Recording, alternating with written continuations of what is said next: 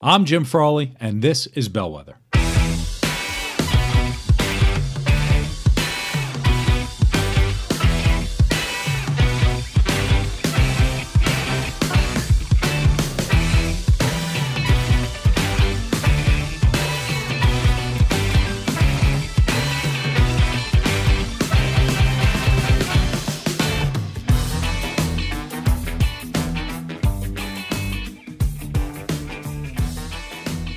Welcome to Bellwether. Thank you for being here today. I am very excited to come back from my little podcast hiatus. We're coming right back into it with a very exciting guest. This person, we've been talking for a long time about coming on the podcast. I love the topic of neuroscience, and I think most coaches love the topic of neuroscience because it's a hot new topic. It's a bit of a buzzword in the corporate world. Everybody wants to know about the brain. But there are interesting aspects of it from the perspective of, how do you manage change? And as we're going through so much change right now in this world, both from how we operate on a daily basis to just fundamental economic changes to how we're going to be working going forward, or career changes and learning new things and making major adjustments, knowing how the brain works and how to utilize your brain or how it's holding you back is really good knowledge that you can use. I have strong feelings on neuroscience. I joke that I dabble in neuroscience because I read books on neuroscience. It doesn't make me a neuroscientist. And we see coaches do this all the time, and it's a little disingenuous where they just kind of, your hippocampus does this, and this is why you can't do this at work. And it drives me bananas because it's not really tangible, real stuff. If the people in the audience, I always joke, if the people in the audience wanted to know about the hippocampus, they would have become neuroscientists. So that's why I have my guest today. Sean Froudist-Walsh is a neuroscientist, and that's fantastic. And Sean has a lot of experience talking about short-term versus long-term memory, how to manage change using your brain to do that, how to learn as an adult. And that's really what we do as coaches. We help people adapt to change and how to learn new things and how to improve day to day and continue that evolution of whatever it is that we're doing. So that was me on a soapbox, but right away, I want to welcome Sean Froudist-Walsh. Sean, thank you for coming on Bellwether Hub. Thanks for having me, Jim. It's great to speak to you again. I look forward to it. This is good. This is going to be good. Tell me about you. And you heard my little spiel about neuroscientists and everything else. Tell me about you and what you do. So, as your listeners might have heard already, I'm from Dublin, Ireland, like your forefathers. And I got into neuroscience in a kind of roundabout way, I suppose. I am the son of two mimes, like the actors that don't speak. Nice. And I'm the complete black sheep of that family because instead of following in the silent family tradition, I went off and studied mathematics in college as a kind of a rebellious act. And I'm trying to make a mathematics and mimes joke, and I can't. I'm going to come up with it. I'm sure there's one out there. We can edit it in afterwards. So I was in college in my final year in Trinity in Dublin, and I still didn't really know what I wanted to do. And we had this guest lecturer from the Department of Neuroscience in. His name's Hugh Garvin, and he showed us this amazing data, and he explained to us how different parts of the brain were active when people were trying to focus their attention on different things, and how those patterns of brain activity were slightly different in people with ADHD, and how that was causing them trouble. And it was just a 1 hour class, but I was completely captivated. I remember after that class, I was on a bus down to my soccer match in South Dublin, and I couldn't stop thinking about it.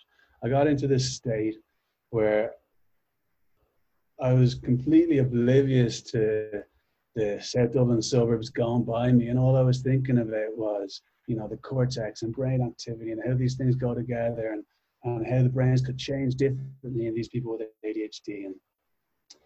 And it was something like similar to what people call flow state, I guess. And that was my real introduction to neuroscience. And it was just 1 hour, but it was powerful enough to convince me to go down this route and change my life.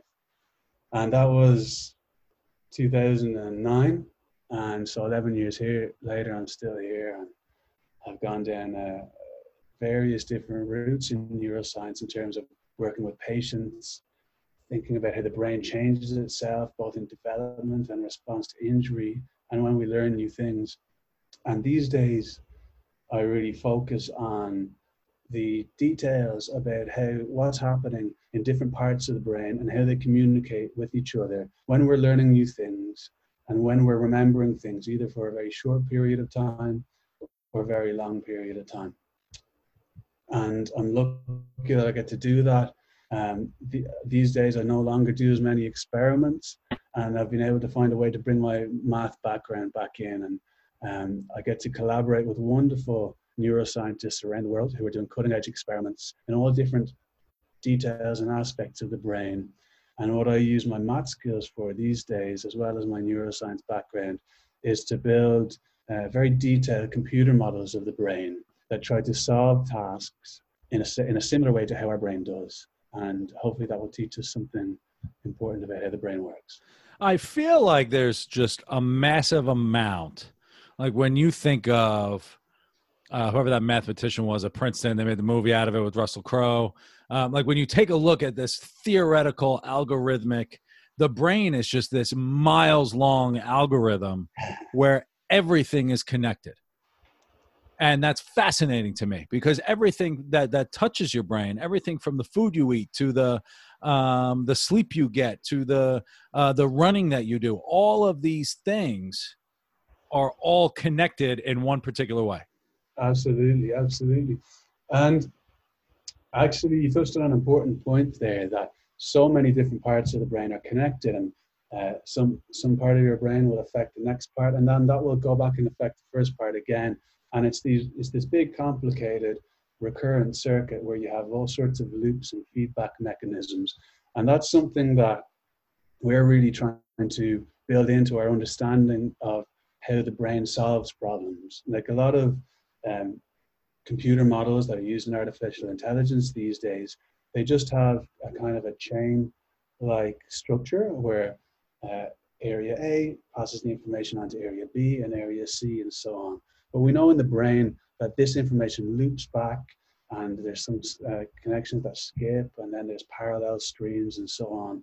And what we're trying to do is take advantage of our understanding of the brain anatomy and build that into our new models of how the brain might work in order to get a better understanding of what the different parts are important for and so on. This is going to, I mean, this is the type of work that just fundamentally changes how people operate, right? It fundamentally changes. I mean, it goes all the way down to how students learn, all the way up to making a transition when you're 35 years old and regret becoming a corporate lawyer and you're looking to make a change and have to learn something new. Like all of this has some kind of relative impact to everybody listening to this call, whether you're raising a child or looking to make a change yourself.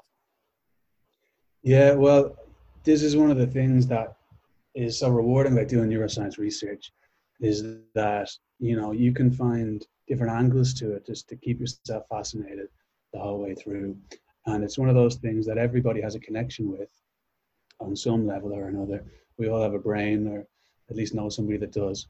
And you know, there's so many aspects to it, whether you're interested in how we learn, how we remember things, or maybe you know somebody who's suffered a kind of a brain injury or brain disorder and you want to get a better insight into that. Neuroscience itself is very broad, and luckily now there's a lot of really smart people working on different aspects of it.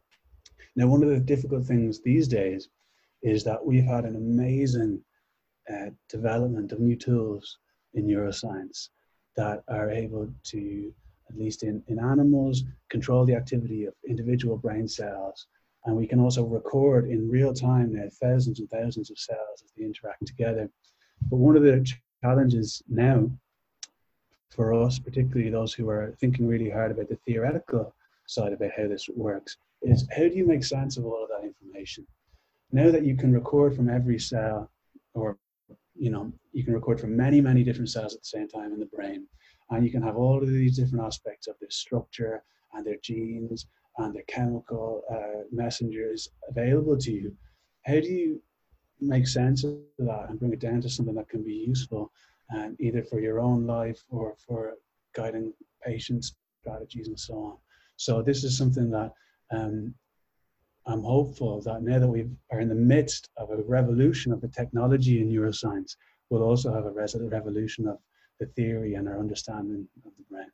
Yeah, and that's exactly where it's where the rubber meets the road that's where I always am interested in is, theory is nice, but putting it into practice is going to be very subjective almost for everybody that wants to take it and use it and do whatever it is that they want to do.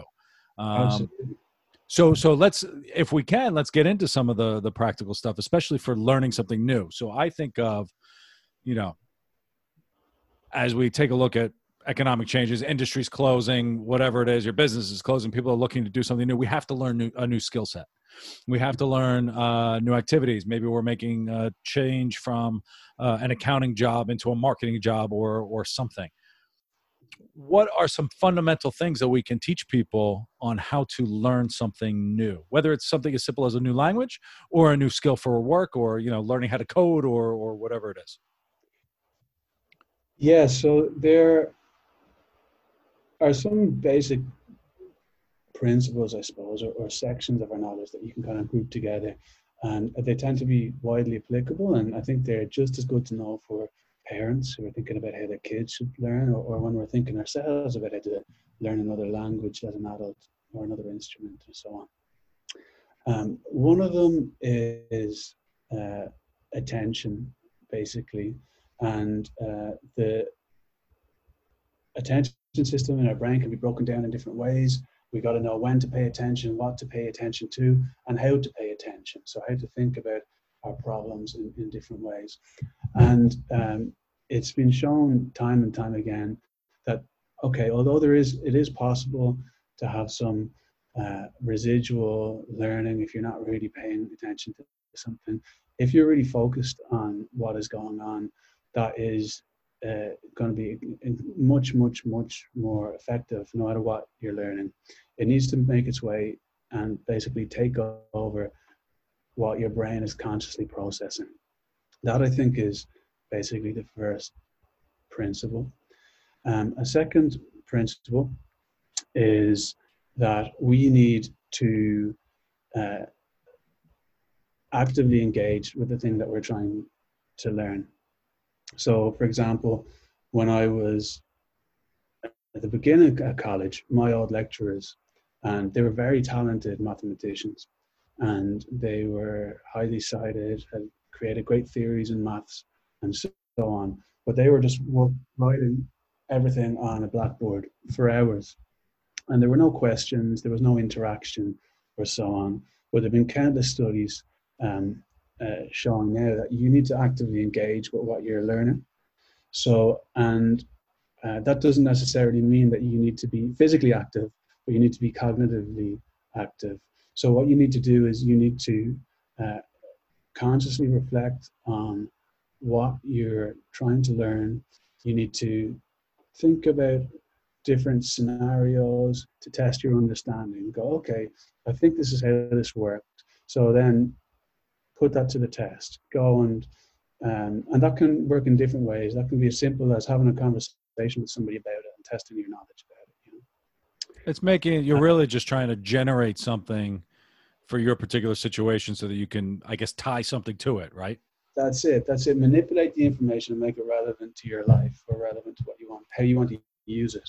Now, going back to focus and attention, you hear the stats that we have the attention span of goldfish or whatever it is, you know. So is there something for someone to work on their focus, right? Is it something just meditation, 5 minutes of silence will help you do that? Is it reading a long novel and long books? Does technology have this impact because everything comes in so fast, and we're swiping? From a brain perspective, I mean, I read The Shallows. A lot of people listening read The Shallows and all those other books on what the internet is doing to your brains and all that stuff. How do you find the focus in order to learn something new? It's a really interesting question, and I think that a lot of the time people, okay, it's obviously different for people who have severe ADHD or for example, but generally people are able to focus some of the time. And if it's something that grabs their attention, is significantly interesting for them. And often the problem is when we're not able to focus on something that we should be focusing on. It could be our work, it could be some project that has value for us in the long term. But what's actually happening when we're losing our attention often is that we're making a decision to push our attention towards something else. And it mightn't even feel like a decision in the time, but that's kind of what it is. And a lot of these things that can be distracting for us these days, especially when we're at home and we're in front of a laptop all day, it could be Facebook or Twitter or Instagram or something. And the people who make these social networks, they're very intelligent. They know something about how the brain works. And what they do is they essentially gamify, or they turn your experience into like a little game where you have points. And in Twitter, that might be your likes or your retweets or the amount of people that follow you. And there are other types of metrics on the other social networks. And that gives you like a little hit of reward. And you start to create a craving for that. Now, I will say that not all technology is bad. Actually, there are people working right now on using the same types of principles in order to help you focus your attention on tasks that might be more valuable in the long run. And for example, there is a guy called Leader in Germany. What's his first name again now? Falk Leader. And him and his group are essentially gamifying lists of your goals and to-do lists. And the way that's going to work going forward is you're going to come up with a list of things that are very valuable to you that may be a long way away. And the problem with those kind of big, important things is often it seems like, oh, okay, an immediate reward of getting a like on Facebook or on Twitter, it seems so much more tangible and easier than working towards, getting a new job or whatever your long-term focus is. But and this is a kind of a bias in the way our mind works, is that often we discount future rewards too much. And the way these new technologies are going to work is by essentially calculating the optimal amount of points or awards to give you when you make small steps towards those big future goals. So I think methods like that and future technologies like that take into account how our brain works in terms of like the cognitive science, as well as use AI techniques to optimize them. They are starting to be little tools that people are going to be able to use and essentially to enhance their cognition and to enhance their attention on the things that really matter, instead of getting distracted by short-term rewards that don't really have long-term value. That's interesting. So it's so saving for retirement, right? Long-term goal, nobody does it, and you're going to gamify it and use this AI system in order to incrementally get you there. Exactly. And you say it's to improve our cognitive ability, but doesn't that take away our ability to think by telling us what exactly it is we need to do? So how is it? Explain to me a little bit about how something like that is going to, and maybe we just, give up our hands for it and say, okay, if you can give me the path, I'll do what you have to do. Well, I think it's a good question. So part of the thing I would recommend for anyone who's interested in these type of things is to learn a little bit more about how our brain works and how our cognitive biases work. And the fact is that we all have these. I've got these, you have these, even if we're read up about them. And what this is doing is thinking about ways to use our little routines that are shortcuts that our brains take all the time to our advantage instead of to our disadvantage. And in fact, even the fact of educating yourself, using a system like this, whether you use the app they're developing or you create a similar one yourself, that is already using like high level cognitive control. You're thinking about how thinking works, and you're just using that to your advantage. You're going to use habits no matter what. It's just, I think, about what this new wave of research is doing is trying to use a little bit of our understanding about how learning and habits and shortcuts in the mind work, in order to use those to our advantage. And so I think, yeah, it would be good to look into what are the negative effects of such tools. But I think it's an exciting field and one that hasn't been explored enough yet. I love it because everybody, I mean, how many books are out there to tell you how to create a habit? Nobody sticks with it, right? Some people say you have to do it for 30 days in a row, and all of a sudden it's just going to be this magical thing. Some people tell you have to focus on why you're doing it. But I could see the repercussions of this would be amazing in terms of saving for retirement, dealing with addiction over the long term, I mean, there's so many applications. I feel like this could be extremely helpful. Yeah, that's going to be interesting. That's going to give me lots of questions to ask for another podcast, I'm sure, but that's good. Good. Okay. So in order to learn something new, we need our focus. We need to generate, engage. Yeah. What else do we have to do? I think there are a couple of other things that are really important. One is you got to make mistakes. You got to try things, and you got to learn from your errors. And this is there's quite a lot of research on this. So, for example, people who study in a class, let's say it's a French class, if they are doing 3 months of French and they're studying really hard, they might feel like they've actually learned more if they only do one test at the end and they spend all of their time studying. Where if you compare that to a group that has tests every week, okay, and what they've learned so far, the group that has tests every week will outperform them on the final exam hugely. And one of the reasons that works is that they're able to see after the results from the test of the first week where they've gone wrong and where they can focus their learning on the next time. There's also mechanisms in a brain so that when you're actually doing a test, you're forced to recall the original memory or the original knowledge, and that actually makes the knowledge stronger. It ingrains it more strongly. So I think learning from testing your knowledge and learning from your mistakes is really effective. It's drawing on that experience. It's like touching a stove. People tell you it's hot until you actually feel the burn. Yeah, you're not really going to want to avoid it. Yeah, so hopefully you don't have to do that too many times. And I think the last really important thing is consolidation, and that is what happens when we sleep.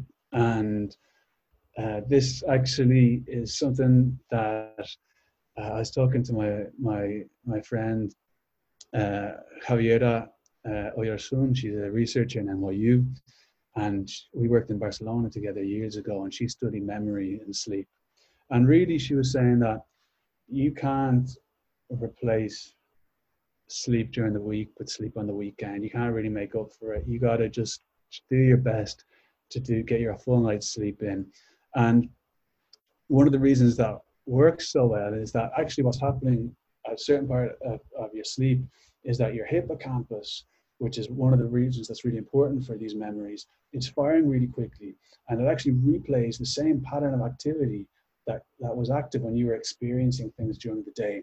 So you're actually, in a sense, recalling information during the day, and it's activating patterns of activity in the cortex and the outer part of your brain as well that were also active during the day. So you're recalling them. Your brain might even be doing some manipulations to test out, well, what happens if that would have gone a different way, and so on. And what you see is that normally we forget information on a kind of like an exponential curve. So it gradually gets weaker and weaker over time. But when we sleep, there's essentially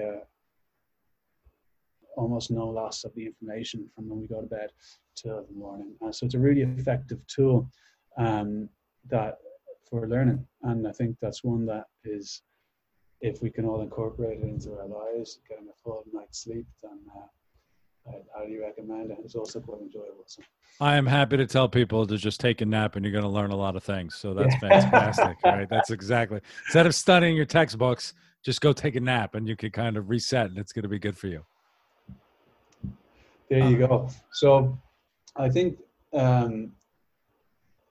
these kind of four things: paying attention, um, active engagement with the content, trying different things out, testing yourself on the knowledge and learning from your errors, and sleeping on it. Those would be important. Those are the big ones. Big. And is there anything, so I guess those would be the tasks to just increase this capacity to learn as well, right? I don't know if there are people who are just more inclined to learn. Like when I think of PhD students who go and study all the time, that will never be me at all, ever on this planet. Will that ever be me? But it's a different type of learning. I feel like I have a very different way to learn and a different type of learning. And so are people more inclined to learn certain ways and to do certain things, or it's just, the focus, the engagement, the sleep, the mistakes? Are those just standard ways to do it regardless of the type of person you are? I think those will work for everybody. So there's a big controversy in the field right now. A lot of teaching courses have promoted the idea of learning styles like auditory and visual learners and so on. And there's a lot of controversy right now about whether there's actually evidence to support that. Certainly the evidence doesn't seem so strong right now. So these four things I think should work no matter what. And in terms of increasing your capacity to learn, well, I think there's a couple of things I'd say there. I would say, one, I would try to gradually change things, so like you can, get into the habit of learning new things. And once you've started to maybe work on your French and you figured out a system that works for there, then maybe once that becomes part of your routine and that's just part of your life now, well, then you might figure, oh, well, that worked for me with French. Well, maybe I'll try to do some of the same ideas now that I'm trying to learn the guitar, or I'm trying to, learn some information I need from my field.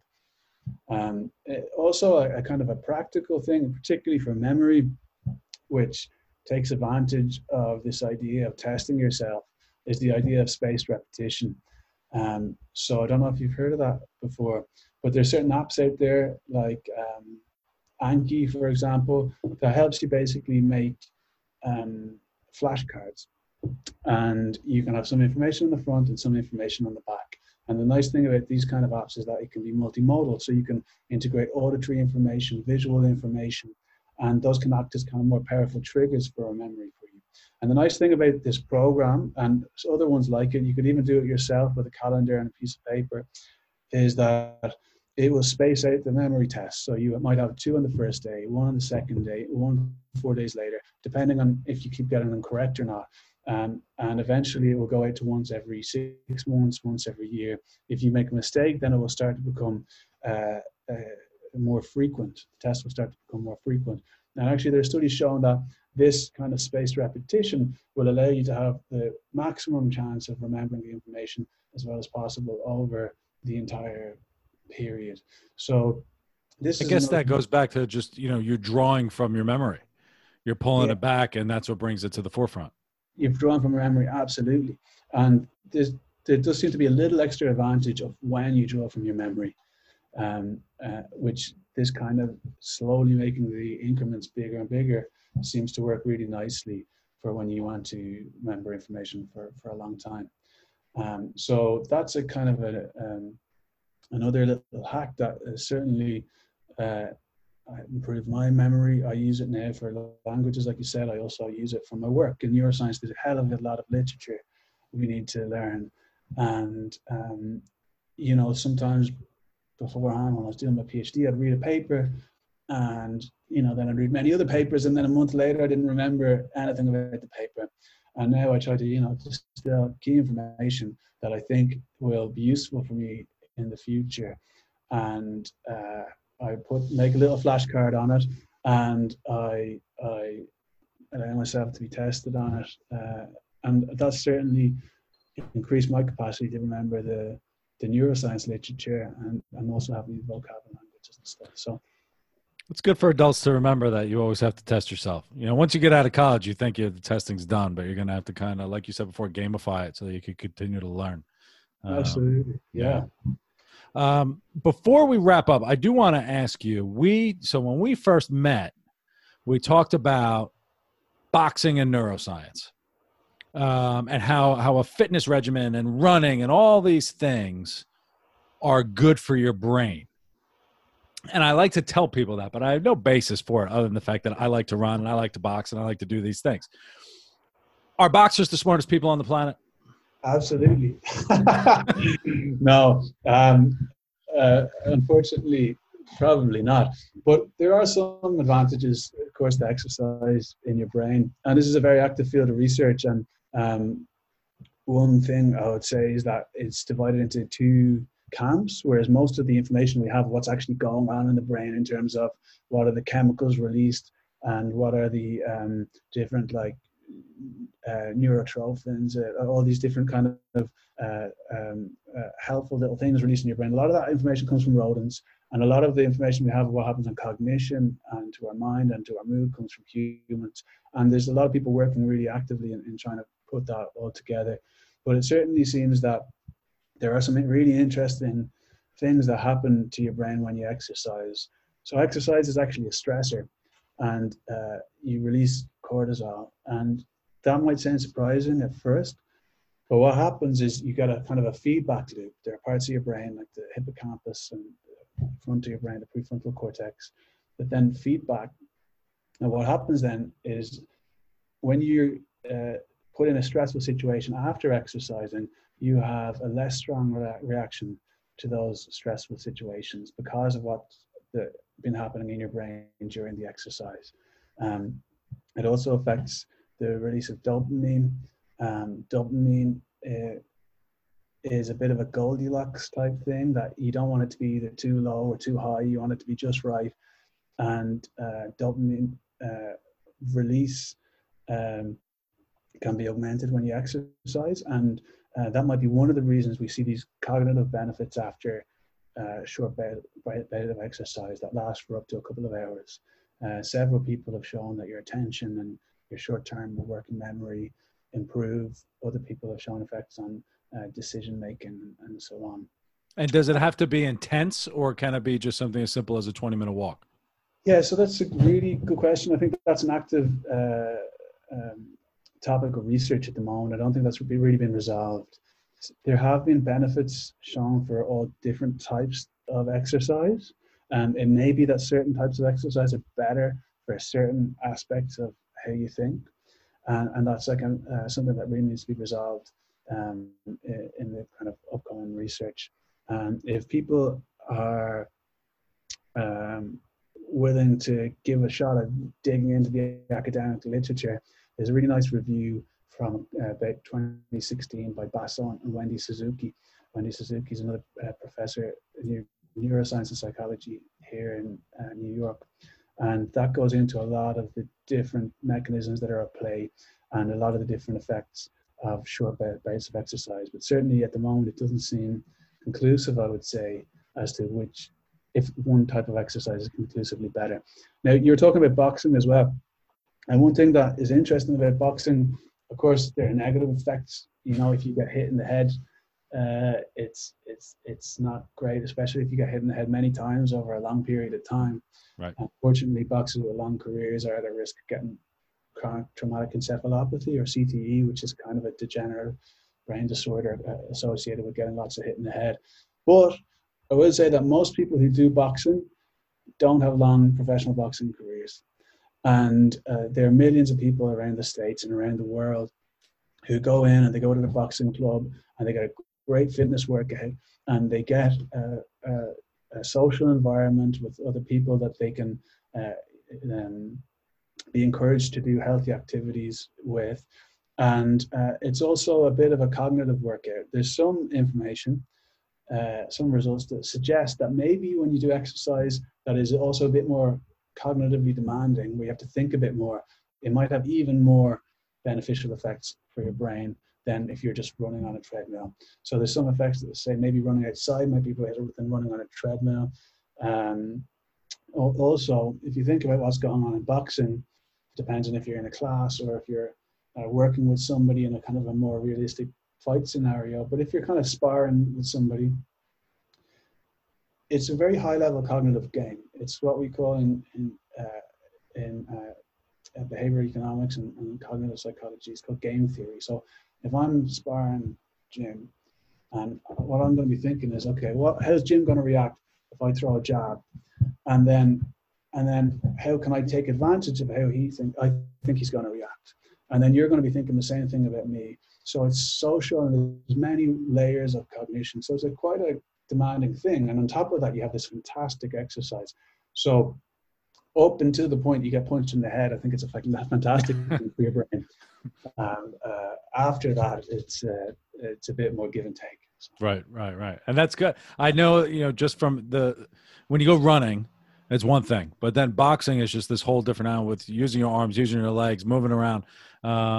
And so when you had mentioned that, I love that just simply because I love boxing and all that. And it's good to hear that those are good people. So probably the Irish side of you, Jim. I think so. Yeah, it could be. So what's next for you? Is there anything that the listeners can do to support you? How could people find you? Give all of that.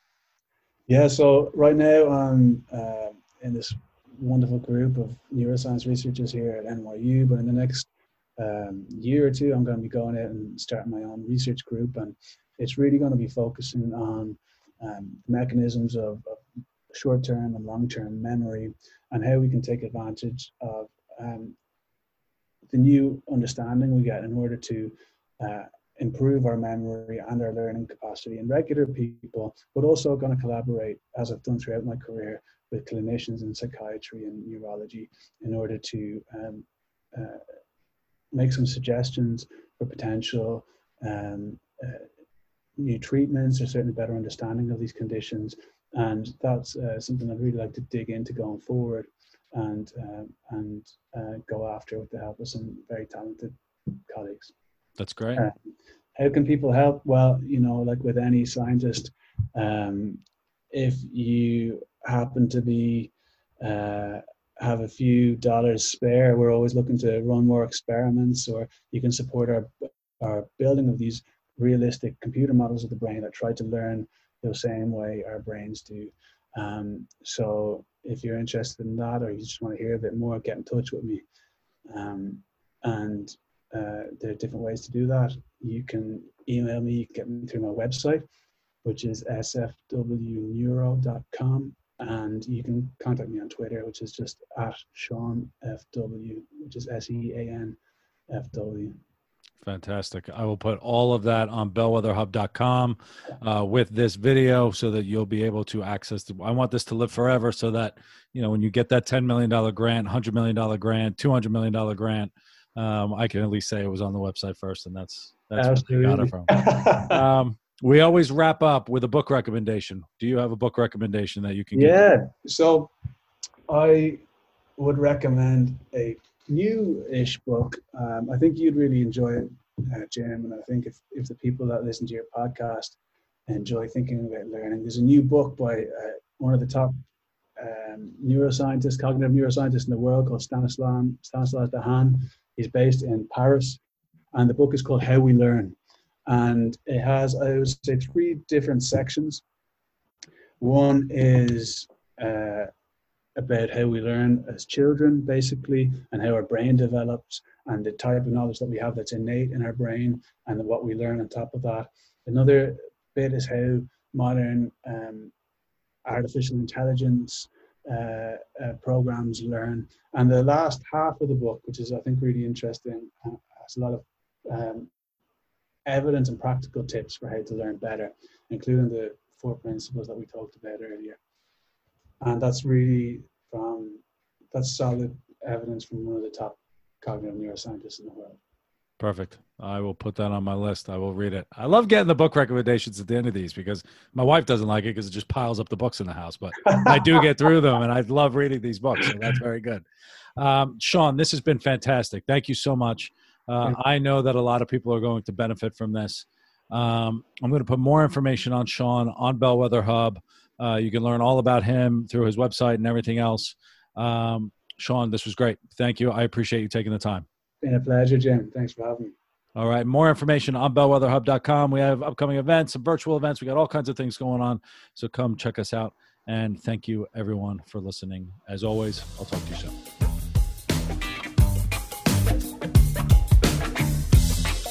Thank you so much for listening.